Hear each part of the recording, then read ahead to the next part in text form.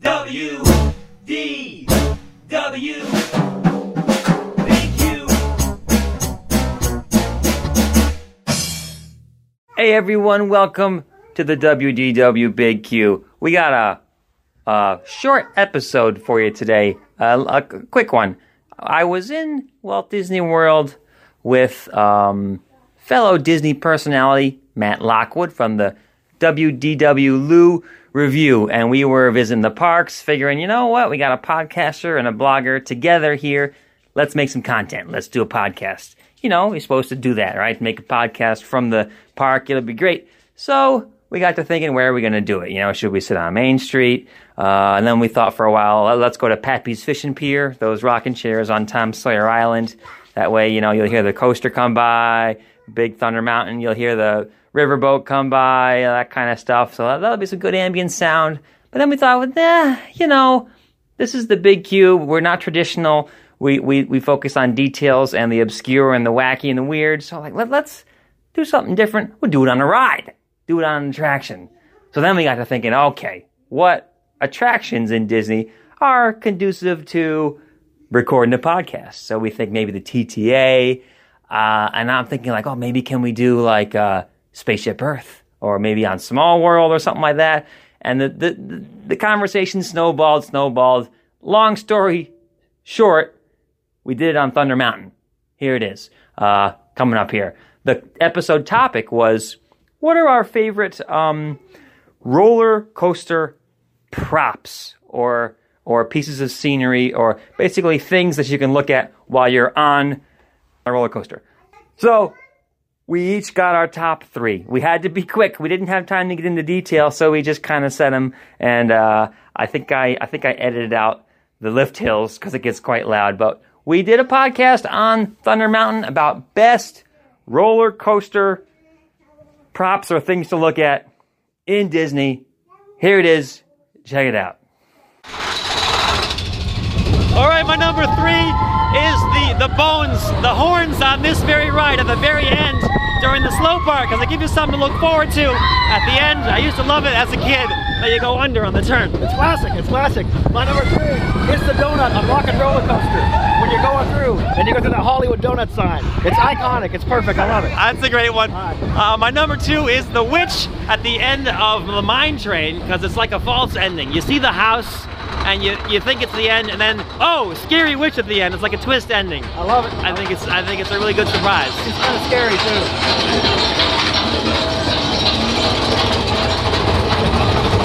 All right, my number two are the bats on this cheesy ride. The bats, they're fluorescent. You can see the strings even on the black light. Oh, on this ride? Yeah, it's so cheesy. At the beginning? Yeah, they're just spinning around. It's so dumb, but it's great. I love it. All right. Well, speaking of cheesy, my number one, I got no choice but to mention the hawk on a stick on the Everest.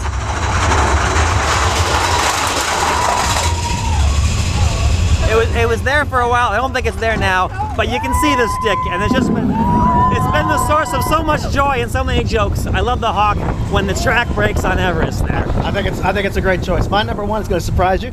I like the fact that at the top, in that same area, people throw their hairbands and their scrunchies on the mountain. Oh, yeah. And you go up there, and there's like thousands of hairbands and scrunchies up here.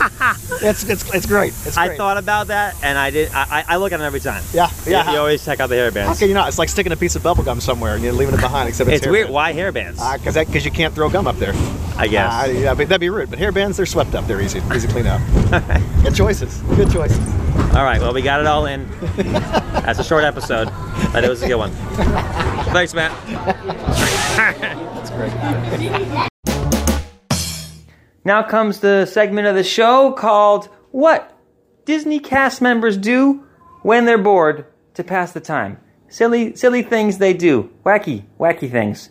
I talked to former cast member Mikey, who's done characters for a long time. He's done tours, and he taught classes in Disney. He did guest services, the whole deal, parades. He did it all.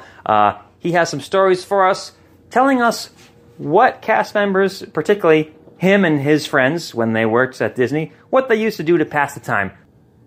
Yeah. There are some things that when you're bored and you're it's slow, or you're just on your 8th rotation at Movie Ride or whatever, there's little things that you do to kind of make the time go by. We had a cast member, her name was Jill, and she would make up songs at Skyway Load.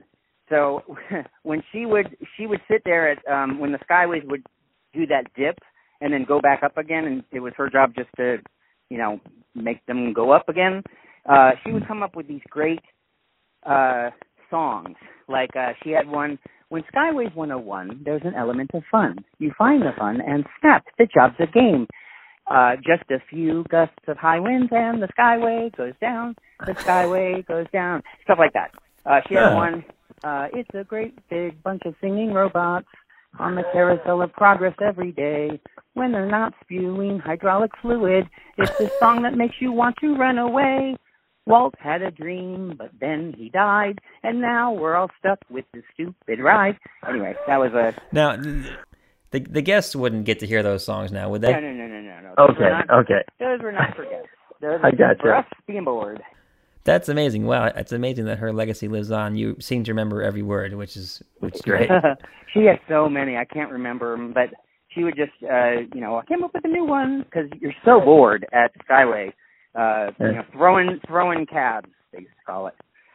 Let's see what else. At Movie Ride, I know we would use code words to check out guests that were either cute or ugly or ugly baby or whatever, and it would be by row. And so we would say, "Hey, can you check out A16B?" Which was let's see. A was the gangster show. Row number would be like row 6, and then the fourth person in would be 4. So it'd be like, hey, did you get the A46 code or something? And they go, oh, yep.